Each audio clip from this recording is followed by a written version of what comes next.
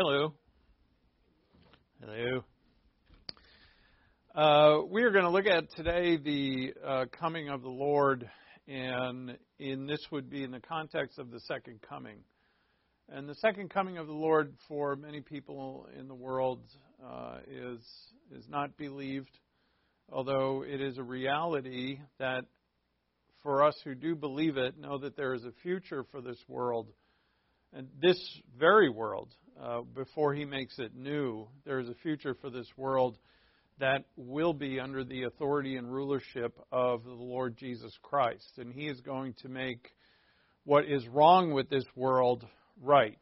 He is going to turn injustice into justice and unrighteousness into righteousness. But for now, the Lord Jesus is currently hidden in heaven. And we're told that when He's revealed, and He's going to be revealed for who He is, and to the whole world, it will be physical, it will be bodily, and it will be seen from east to west like flashes of lightning. No one's going to miss Him. When He's revealed, we're going to be revealed too. And not like we are now, obviously, but we're going to be revealed for who we really are. And when that event happens, which is the second coming of Christ, in our passage it says that He will be glorified in us, and we will, or really it says, we will marvel within ourselves at Him. And therefore our hearts are going to burst with the glory of Jesus Christ at that time. And this is something that we know, we're sure, we have confidence will occur, and therefore we should rejoice as children of God. We should rejoice every day. And no matter what's going on in this world, we are the light to the world. Jesus right now is hidden at the right hand of God, and we are the light of the world. And being the light of the world, we must be a light to those who do not obey the gospel, because to know their end, to know the judgment that's going to come upon them, should give us compassion towards them. And so we live in that which we see, but it's not yet here. We live in and walk in that which the world doesn't yet know. It's completely ignorant of, and yet we know. And we don't just wait for it to happen. We live in the manner of it before it happens. And that's what we look at today. The revealing of our Lord, or the uncovering of our Lord from heaven and His second coming, is going to be the end of history as the world has always known it. The way the world thinks things are, and always has since the fall of man, when the Lord returns, is going to all be over. It's all going to be over. And we need to live in this world as if it already is. So we're going to start in Colossians 3. Let's pray. Before we get into our message, we'll start with prayer. We always do this, and to make sure that we are ready and in a right mindset to hear God's Word, being thankful, reverent, and ready to concentrate and focus. And so with that, let's pray.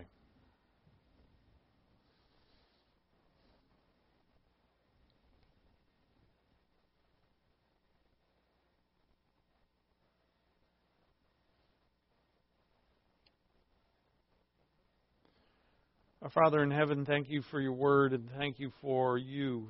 Thank You that You are and have promised that Your Son will return. We thank You that He will be revealed from heaven, and we will be revealed with Him. When that occurs, we will marvel. And I can only imagine. We, Father, know that until that time we wait. As we wait patiently, at least try to wait patiently, we ask for Your power to be patient, to deal with others in this world. They're ignorant of what's coming. They're ignorant of the danger that they're in. So we ask, Father, that through us a light would shine, your light would shine, because as the Lord said, we are the light of the world if we're your children. We have your glory, we have your love, we have your new life, the new life of humanity. We have your divine life in us. Show us, Father, each of us individually, how to let our light shine in the circumstances in which we are. Let us have the courage to go forward in faith and do what you have willed us to do. We ask, Father, that through your Holy Spirit, that these words that we see today would become an enlightenment and understanding. In Christ's name we pray. Amen. So the uncovering of our Lord Jesus from heaven at his second coming is going to end the trend of history that the world has always known. This is something that we greatly rejoice in. Everything about this world, the way it's always run, is going to be no more. No more injustice. He's going to rule with a rod of iron. No more falsehood, fake news, completely gone.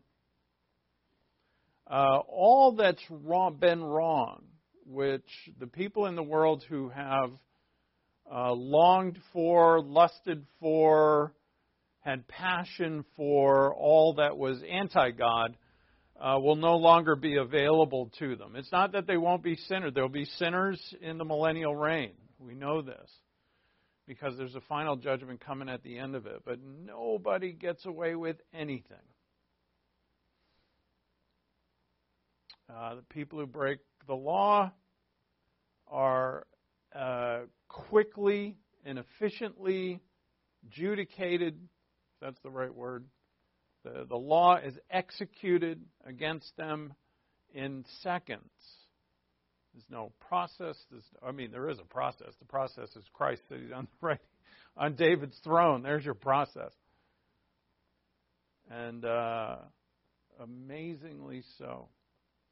And I'm going all the way back to the fall of man, where government, the rulership of God over man, that was rejected by man. Then the governments that God put over mankind that were rejected and so on. As all the authority of God was rejected. As even now this world operates. Today I get drawn into a little bit of this hearing that they had on Capitol Hill about, it's one of those things, we were talking about vengeance last class. And this is something that piques my interest because it's are we going to really get them finally? Because that's what this hearing is about in Congress, about, the fact that the government has been used as a weapon against people. We're finally going to get, and it's that love of revenge that is in yourself, that you just want to see it happen. And, I got sucked into it just for a little bit. I was entertained by some of the testimony, but then I was like, what am I really doing here? I got work to do, that's more important than this. Christ, there's going to be no hearings like that. There's going to be no fake news. There's going to be no some corporation who runs all the information. There is going to be a corporation of one. And he's going to run everything. And that day could be coming soon. And the world that we live in is ignorant of it. And they're in danger of it. You and I, every believer, you're not in danger of anything. This is a day you're going to rejoice in. But the world is in danger. Jesus is currently hidden in heaven. What we really are currently hidden with him. Look at Colossians 3:1. Therefore, if you have been raised up with Christ, this, by the way, is an easily seen first-class condition of, it's a conditional statement where Paul is stating it this way because the Colossians have been raised up with Christ. It's his way of emphasizing it. Therefore, if you have been raised up with Christ, keep seeking the things above where Christ is, seated at the right hand of God. Set your mind on the things above, not on the things that are on the earth. You see that? Because the things of the earth are the things that are going to get judged.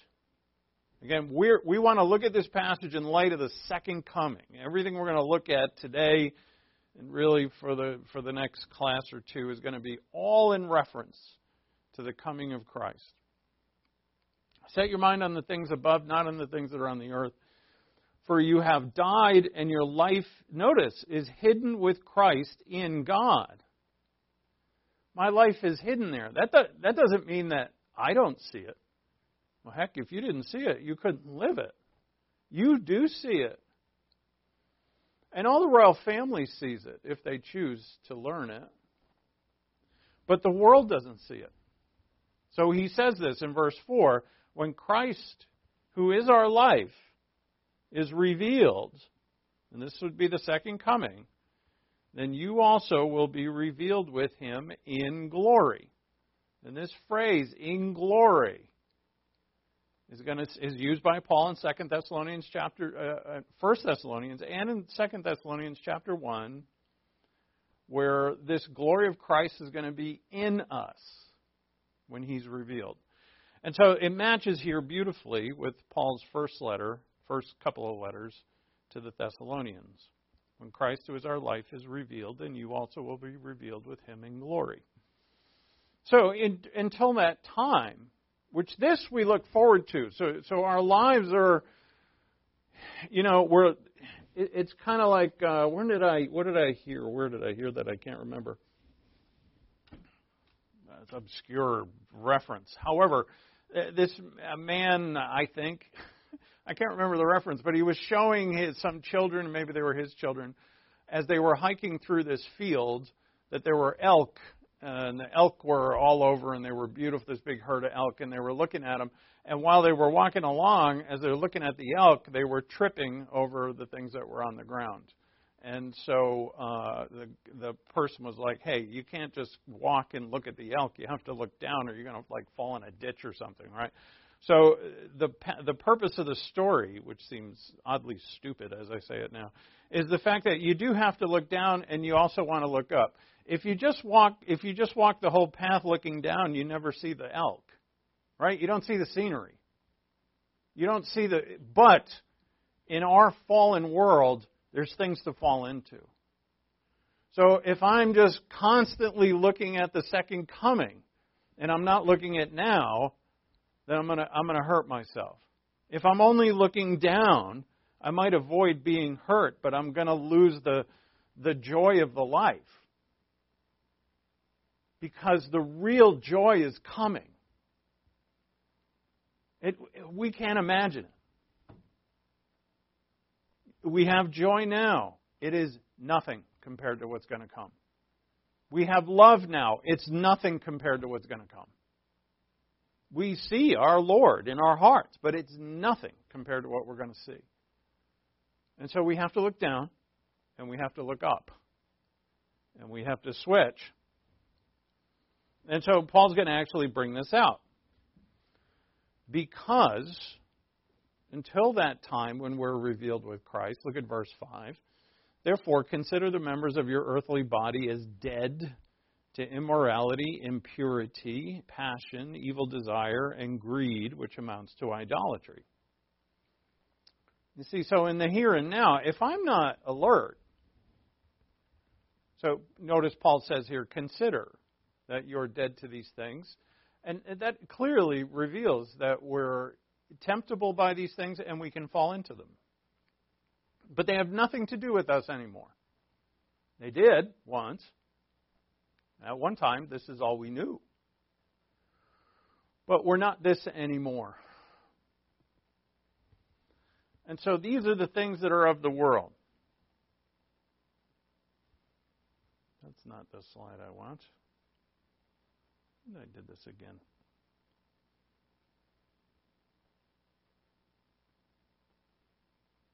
Okay. These are the things that are in the world. And Jesus is going to judge and destroy them. These are the things that the world openly loves. Does the world love immorality? Does the world love impurity? Does the world and the people of the world love passion? And that's passion for sinful things, evil desire. How about greed? Greed runs the world. All of which is idolatry. It's the worship of false gods. And Jesus is going to come. When He comes, He's going to judge them. These things are no longer allowed in His reign. For all of eternity, they don't ever exist again. And so they do not or are not of God, and therefore we're no longer of them. And so the point here that Paul makes is, if our life is hid with Christ, and it is, if when He's revealed, we're going to be revealed, and we are, if He's coming to judge these things, could they possibly do us any good? And why should we think in any way other than vehemently hating them? Right? They're going to be judged for eternity by God, by the Lord. Now, hold your place here. We'll come back to it. Hold your place. Go to 1 Peter chapter 4. I was going to quote part of this on the board, but it needs to be seen in its context. It's just one paragraph in 1 Peter 4. We're going to return to this same chapter in a bit.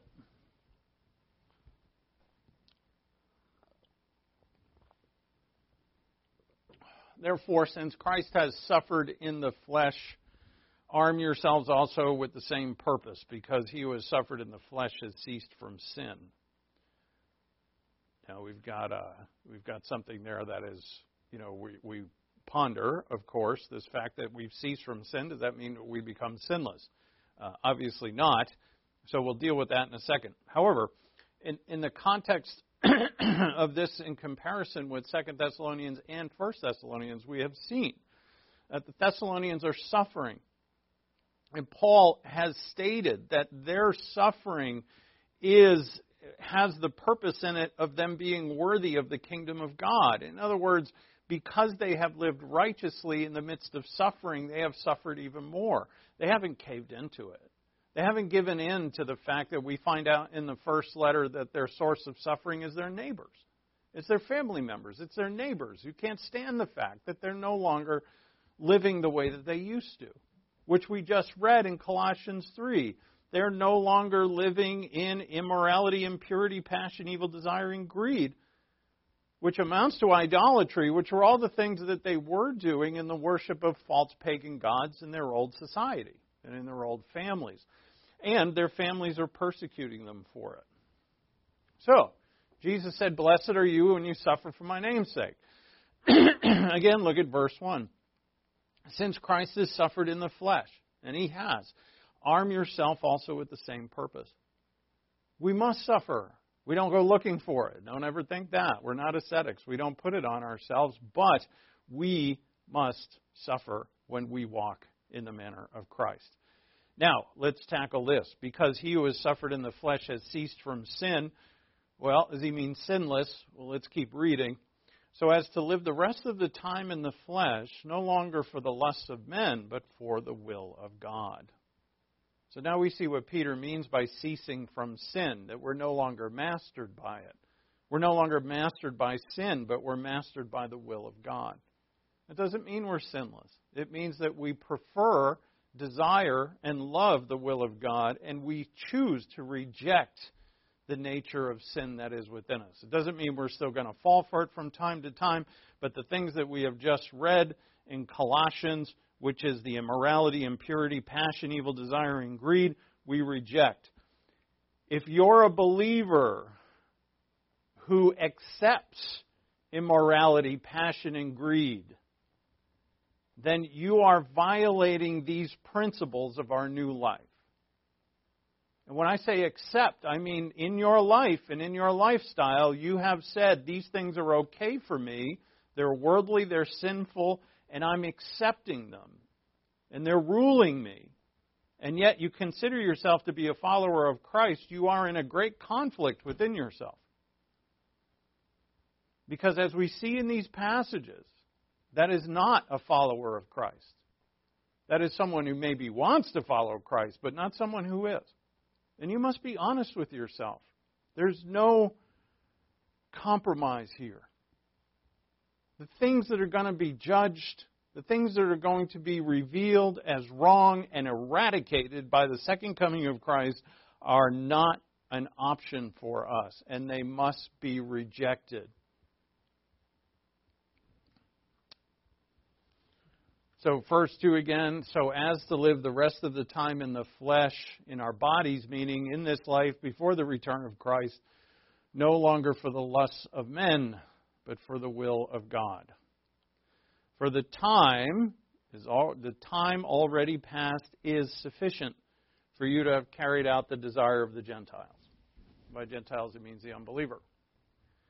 So I love how Peter puts this, right? He says, how much time have you spent living as an unbeliever? That's enough. That's what he says. I mean, all of us, we have different times living. As we became born again at different ages. And maybe as born-again believers, we still struggled with sin and lived in it in some of these things, and for some longer than others. Whatever that time it was, whether it was a year or 20, Peter says the time is enough. How true that is. For the time already past is sufficient for you to have carried out the desire of the unbeliever, having pursued a course of sensuality. Notice how much this is like Paul's list in Colossians 3. Sensuality, lust, drunkenness, carousing, drinking parties, and abominable idolatries. Paul's list. Immorality, impurity, passion, evil desire, and greed. Peter's list, at least in this passage. Sensuality, lust, drunkenness, carousing, drinking parties, and abominable idolatries. In all this, they, meaning the unbeliever, the Gentile, are surprised that you do not run with them in the same excesses of dissipation. Remember, dissipation here is a word that means a wasting or a throwing away. You do not run with them in the same excesses of dissipation, and they malign you. Persecution. But they will give an account to him who is ready to judge the living and the dead. Now, when is that going to happen? Notice Peter here in a clear reference to the second coming of Christ. For the gospel has for this purpose been preached even to those who are dead, that though they are judged in the flesh as men, they may live in the Spirit according to the will of God. In other words, the gospel has gone out throughout the world to be heard by all men. So notice how in this passage, and you can go back to Colossians 3, in this passage and also in Colossians and in 2 Thessalonians and in 1 Thessalonians and in 1 Corinthians that we'll see if I hurry up here, and again in 1 Peter, and in several other passages, we have this presentation to us by God of what we were in the old life, what we are in the new life.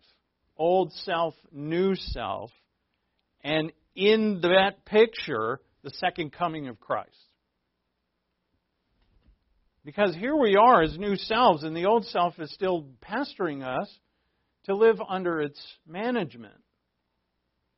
And we say, well, and here we are in that struggle. And in the moment, let's say the moment of right now, today, should I go back to the old maybe just for a little while?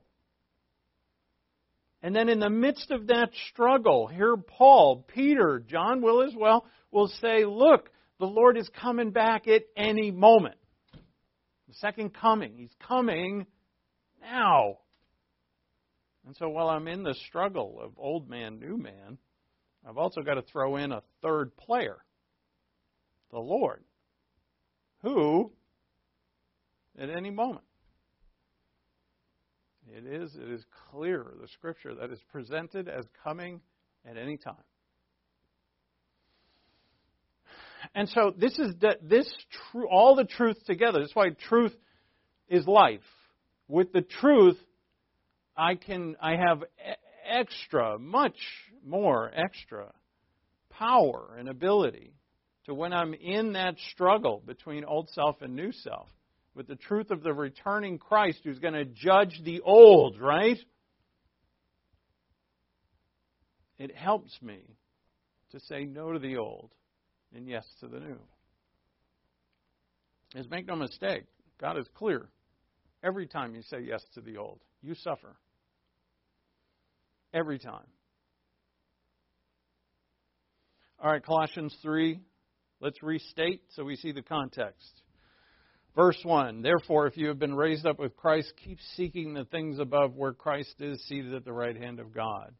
Set your mind on the things above, not on the things that are on the earth, for you have died, and your life is hidden with Christ in God. When Christ, who is our life, is revealed, then you also will be revealed with him in glory. Therefore is a conclusion. Actually, verse 1 starts with a therefore, which is a conclusion to chapter 2. Well, really, chapters 1 and 2. But verse 5 is, therefore, since your life is hid with Christ, since you are seated with him in the heavenly places, since when he is revealed, you will be revealed with him in glory, therefore consider the members of your earthly body as dead to immorality, impurity, passion, evil, desire, and greed, which amounts to idolatry. For it is because of these things that the wrath of God will come upon the sons of disobedience. You see, because the wrath of God, when is it coming? Second coming of Christ. That's when it's coming. And when it comes, this wrath is going to be upon these things, of which Paul is saying, then why in the world would any of us think of them other than vehement hatred? And then he says, and in them you also walked when you were living in them. Which is why I went back to 1 Peter 4. Peter said the same thing. Peter added, the time is sufficient for you to have walked in them. So in verse 8, but now you also put them all aside. Oh, and we're not done. Here comes another list. Anger, wrath, malice, slander, and abusive speech from your mouth. Right, in his first list in verse 5, it's some more of the fleshly, passionate, immoral stuff. And then in verse 8, it's the more mental, verbal, stuff of malice and anger and conflict and hatred of the fellow human being. So he says what? Put them aside. Verse 9, do not lie to one another, since you laid aside the old self with its evil practices. Notice you laid aside the old self with its evil practices and have put on the new self, who is being renewed to a true knowledge. Now let's just stop at verse 10 and have put on the new self. This is an aorist verb, and this putting on, being in an aorist, it points to, now the time stamp isn't exactly clear, but being in an aorist means that it is of a past tense nature. And that means that it's a done deal, which we know, but we want to, Paul is emphasizing it here, that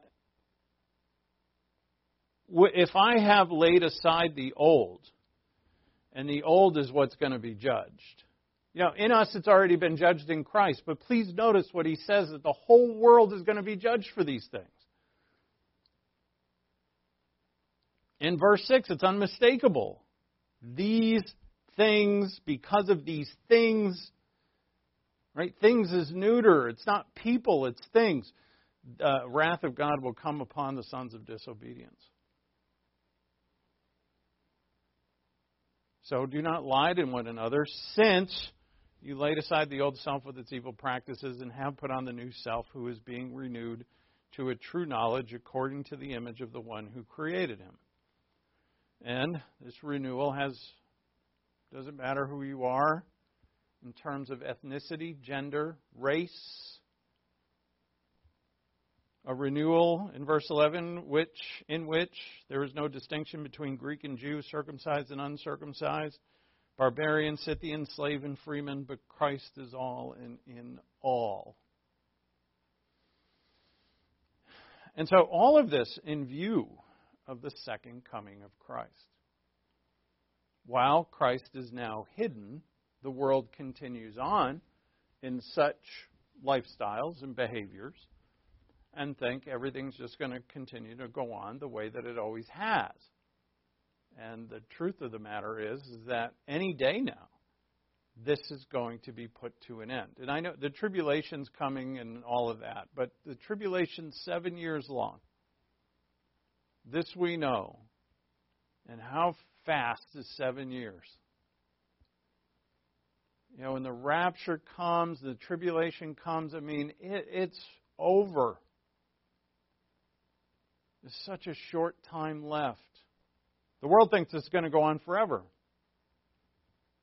And so we, who are set free from these things, have now, and look, to make this right for us, it's not just the avoidance of the things that are sinful, but it's actually also the doing. I mean, say we avoid the immorality, impurity, passion, evil, desire, and greed, and we avoid, verse 8, the anger, wrath, malice, slander, abusive speech, and we stop lying to one another. We avoid all that.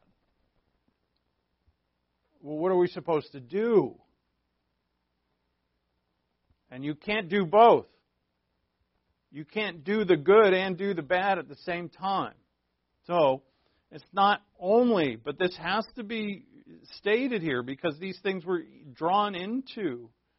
But we can't do them. These are the nots, the things that we should not do. And now that we don't do them, what is it that we do? Well, I'm glad you asked, Paul would say. Because when the King is revealed, and the kingdom comes, and the will is done, what will that kingdom be like? Everybody walking around, not being immoral. I mean, for a lot of people, say, well, that sounds kind of boring. Right? Just a bunch of people walking around, and they're not drinking too much and partying too much, and they're not doing this or that too much. Sounds like a Mormon convention or something. What is it that we're supposed to do? The renewal of the new life is the increase of faith and love and endurance to do. And you can't do the sin and do the do at the same time. You can't do it. I say, I have these pet areas of sin, and I'm going to do those, and I'm going to save the other time to do the do. And you're not going to do it. I guarantee it. You're not. It sounds like a fine plan in which you're shaking hands with both kingdoms. And it ain't going to happen. You're lying to yourself. This whole thing, this passage, 1 Peter, our passage in 2 Thessalonians, is a fact that we are no longer of the entire old world, and we are now members of a completely new world that is to come. And we must not give in to the compromise. With the renewal, notice in verse 10, and have put on the new self who is being renewed to a true knowledge according to the image of the one who created him.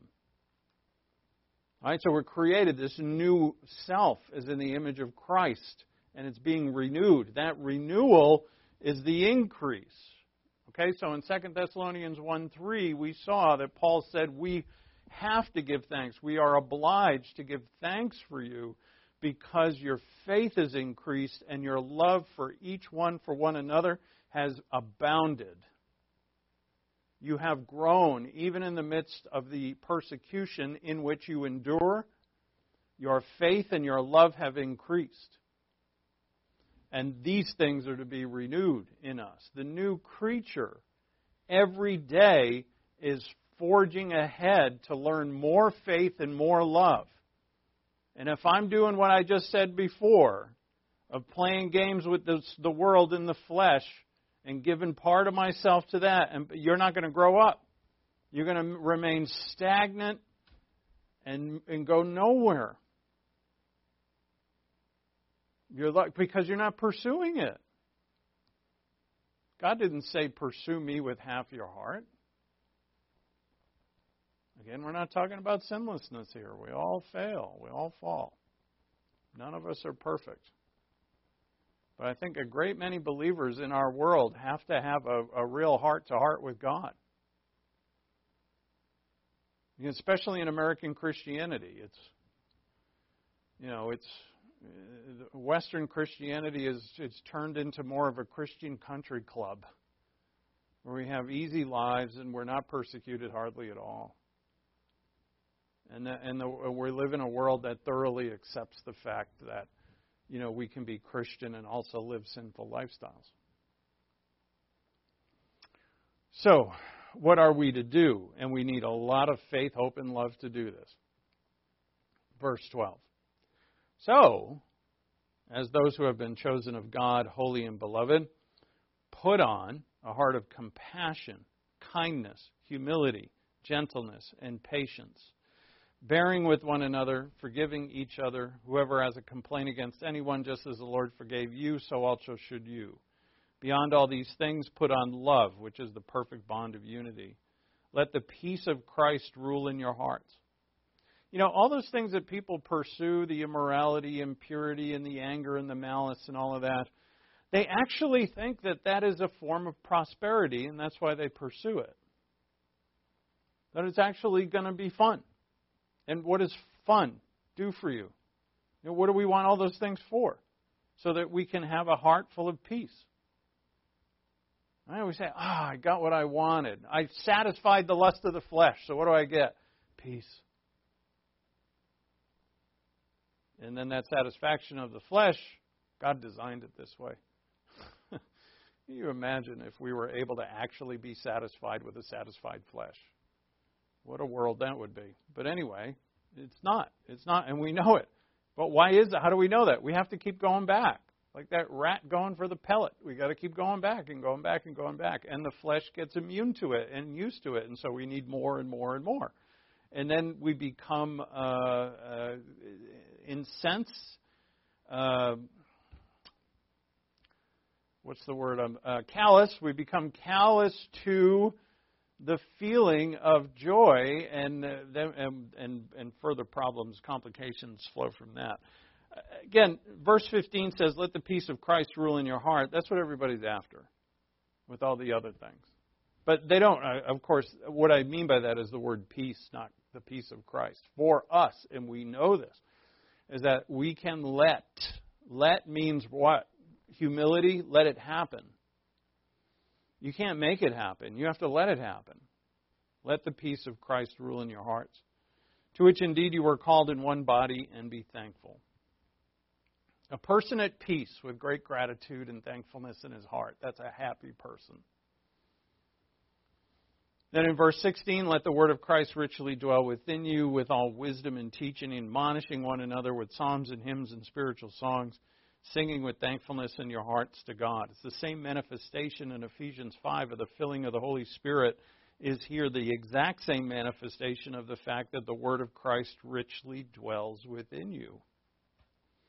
Whatever you do, verse 17, in word or deed, do all in the name of the Lord Jesus, giving thanks through him to God the Father. So in this last section, verses 12 through 17, which completes the chapter, this is the doing. This is what it is that we are to do. And we can't do this while we're doing the same things that are in verses 5 and verses 8. Now, why would we have the attitude to do the right thing and say no to the wrong thing? And I should put that a little better, to say no to the old kingdom and the old self, and to say yes with open arms and great joy to the new kingdom and the new self. And that is because the one who created life is returning. And when he returns, he's going to be revealed in glory. And that glory is the new self and the new kingdom, which we are members and a part of for eternity. When he's revealed, we will be revealed. And that is coming at any time. Any time. And that is why we should. That is why we must. Again, not just say no to the things that are going, and they destroy people. destroy souls, destroy families, destroy relationships. It's amazing to me how people continue to pursue the same things that have destroyed them for years, and they will continue at it.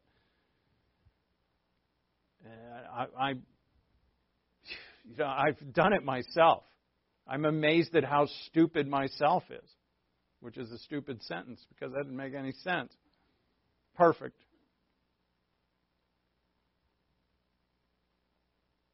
But we are stubborn creatures. And God, in all of this information of truth, and this truly, it's not just true, I mean it is, but when the Lord returns, I mean, what an event. The whole world's going to be changed. We're going to be changed. And in light of that, God has given us so much truth and power within through God within to do this right and to experience it before He comes. And that's really what hope is. You know, this endurance that really points to hope. That hope is the ability to live in that which the world doesn't yet see. I don't see it yet either, but we can live in it. This returning Lord, in which I will be with Him in glory. So, hope, that's the guy that got out of order there, is currently and joyously living in the manner of what the world does not yet see. There's a burden here that all of us face, which is we're looking forward to something that hasn't come yet, and we long for it. Again, we have to look down to get our way and not trip, and we also have to look up to see the joy of the life that we're living. And yet, at the same time, we have to say, well, until that time, what? And this is always the case. Like, so the Lord, if He hasn't returned today, today's almost over for us. If He hasn't returned today, let's say if He doesn't return tomorrow, then what? You know, what do I do in the meantime? And we live like that all the time. It's this constant expectation of something to come that's marvelous, and in the meantime, we do what? And as the Scripture tells us, as the Lord tells us, we live in the manner of that which is coming. I mean, when the kingdom comes, it's unmistakable. When the kingdom comes, we're members of it. After we're dead and living in our resurrection bodies, it's, you know, there's no more sinfulness. But, you know, the experience of what we have here, which is so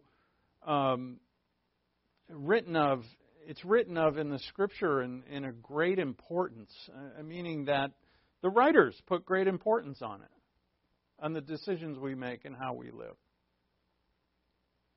And in these cases, in light of the coming Lord. All right, go to 2 Thessalonians chapter 1. We'll read that and let's see.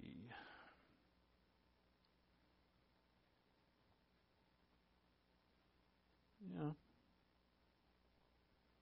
Just to get our passage in here, 2 Thessalonians 1:3, just for the context. We ought always to give thanks to God. Notice he thanks God. I'd remind you of that. He's not thanking the Thessalonians. He's thanking God for them, because what they do is godly and empowered by God. Same for us. We ought always to give thanks to God for you, brethren, as is only fitting, because your faith is greatly enlarged, and the love of each one of you for one another, or toward one another, grows even greater. Therefore, we ourselves speak proudly of you among the churches of God for your perseverance in the faith, in the midst of all your persecutions and afflictions which you endure. So, which we've seen in Colossians and in 1 Peter. Same thing.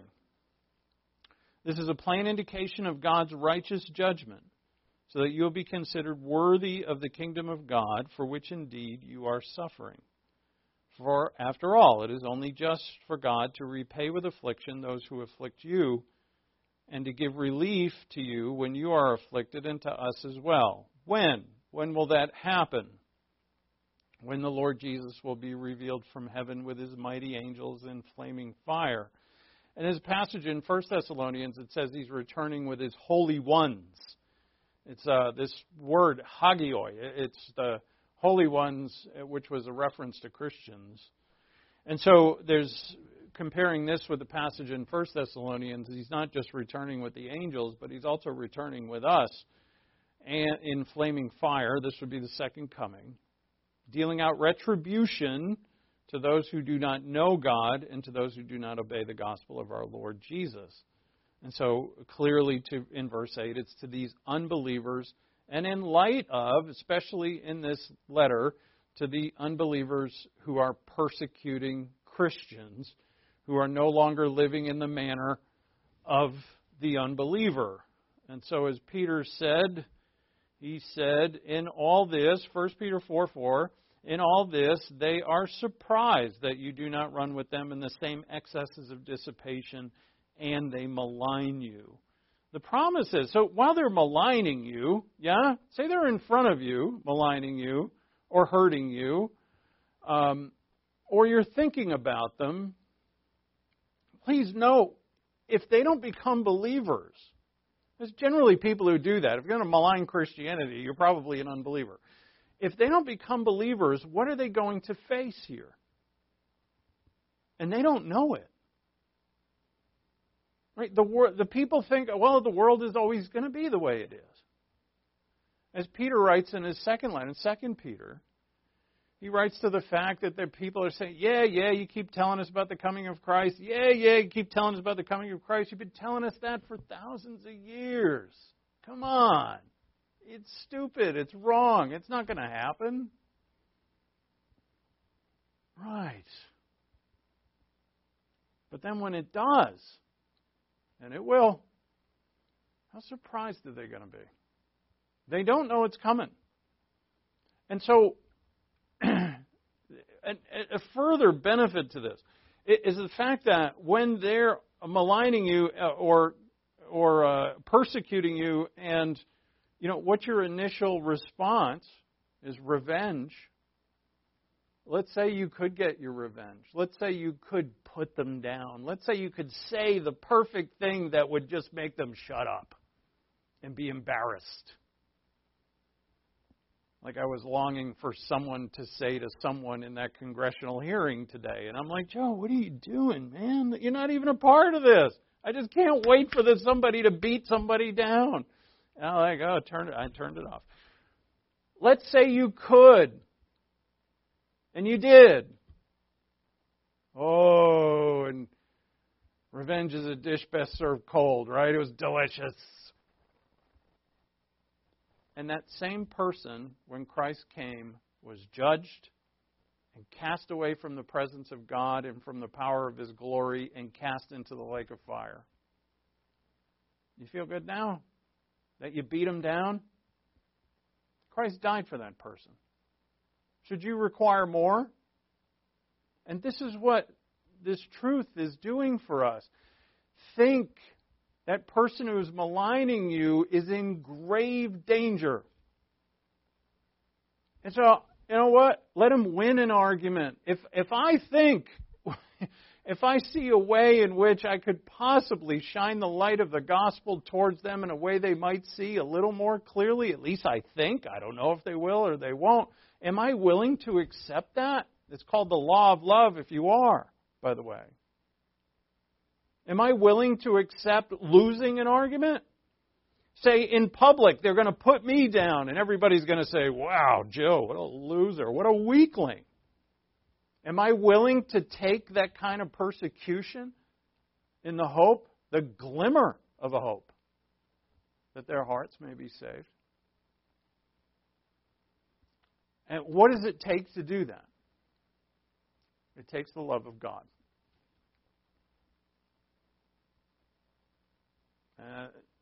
And God He's asking us, are you willing to do that?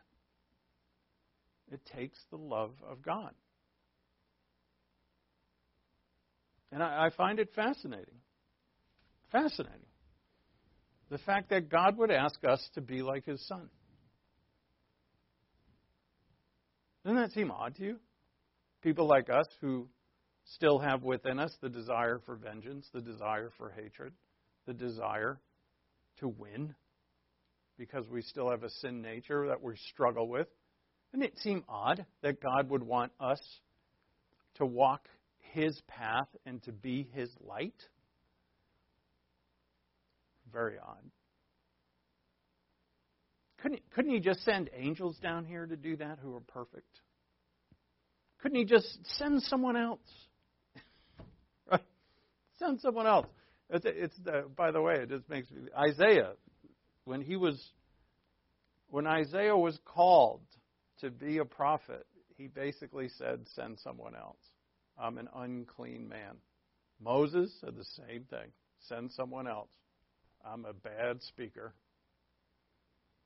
And God said no.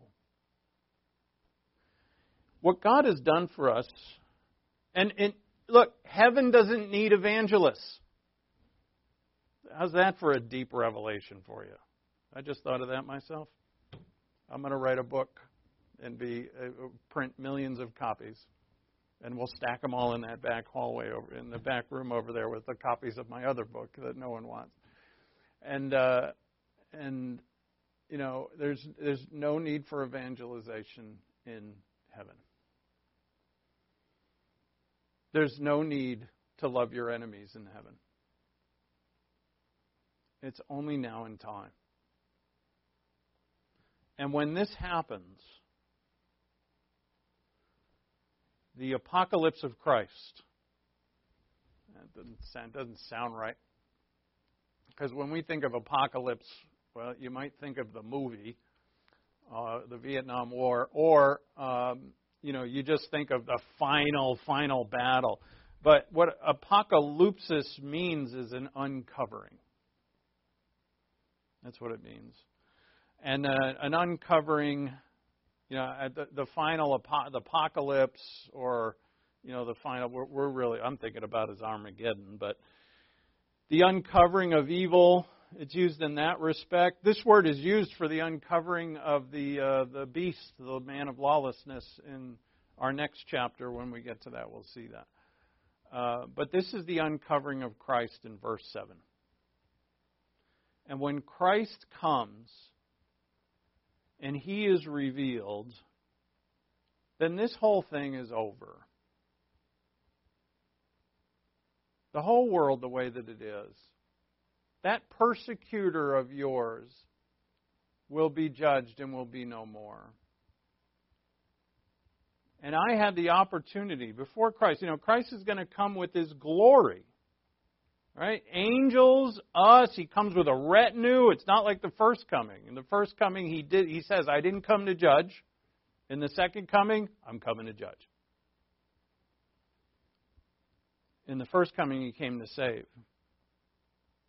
That's why we read in 1 Peter that the gospel goes out even to the dead. It goes out meaning those who are not going to believe it. It goes out to all mankind. Because the first time Christ came to save. The second time He comes to judge. And the application to us is that Christ is now hidden. And all these people around us who are persecuting Christianity, or are stuck in lies, and who are bragging and boasting, and, should I go back to the list? Yes, I should. That they're living in immorality, impurity, passion, evil desire, and greed, and also anger, wrath, malice, slander, abusive speech, and others. I would go to Peter's, but that's enough. And they're living in all of those things, and they're not going to be able to do it anymore. And while they're doing this, they're completely in ignorance of what's coming.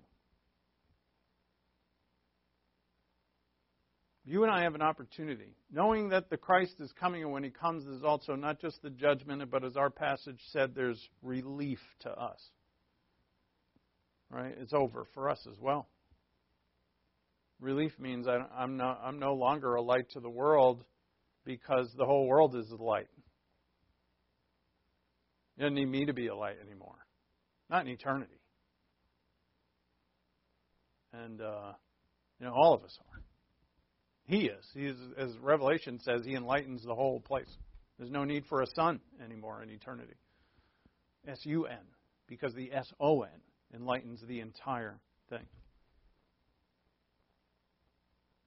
How do we look at our enemies now? How do we look at our persecutors now? They're in grave danger. And you and I are not. We should also look forward ahead to this coming. Again, looking down and looking up. Doing both. Keeping our eyes on the world to take care of the things and to avoid the things that are going to hurt my spiritual life and my walk with God. But also looking up. In my prayer life, in my work in God's Word, not just learning God's Word for the sake of learning God's Word, but learning God's Word to communicate with the one who is above, the one who is in me. Because this is how He communicates with me. Communicate with Him. Now live a grand life with Him. Let's pray. We thank you, Father, for our Lord and His coming. We thank you that through Him and Him alone are we saved. And we pray, Father, that each of us see ourselves newly as your new selves, your new creatures who are the light to this world. The world itself is in great danger.